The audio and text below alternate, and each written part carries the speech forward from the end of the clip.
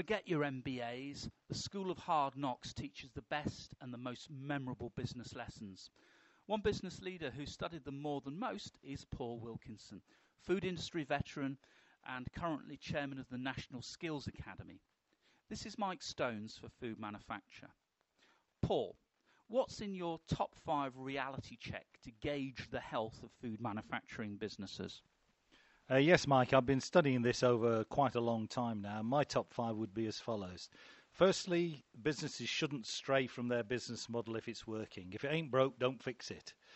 Secondly, that cash is in reality the only thing that matters, and EBITDA beats EBIT every time. Thirdly, businesses should be aware of food fashion, because taste will win out in the long run. Fourth, learn to see your customers and politicians as the enemy, and because partnerships don't really exist. And fifthly, remember to get the right team in place, including the board, and they've all got to like one another and respect each other's views. Customers as the enemy. I don't remember seeing that in a management handbook. Yeah, well, you won't, Mike, of course, but it's not to say that you shouldn't have huge amount of respect for your customers, but you've got to remember that they've got their own agenda and you've got your own agenda, and it will only be successful provided you respect both each other's views. You say cash is king, but what about the role of profitability?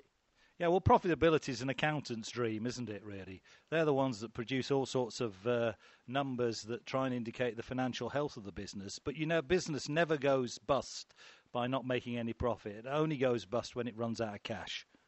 The top one you picked out was staying close to the business model. Do you think the siren voice of diversification lures people onto the rocks?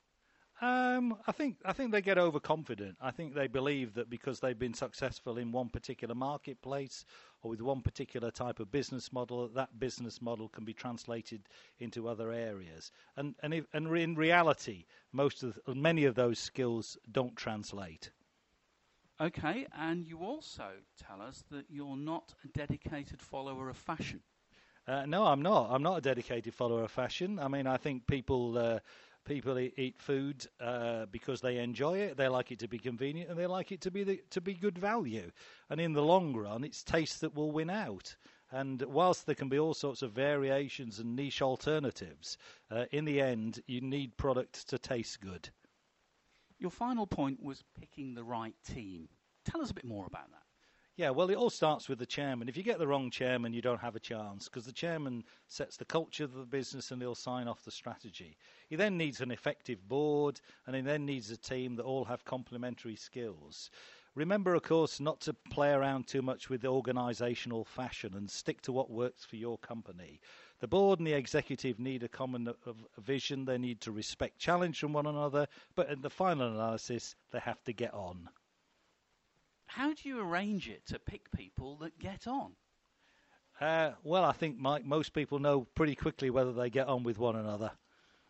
Lessons learnt at the coalface of business. Paul Wilkinson, thank you very much.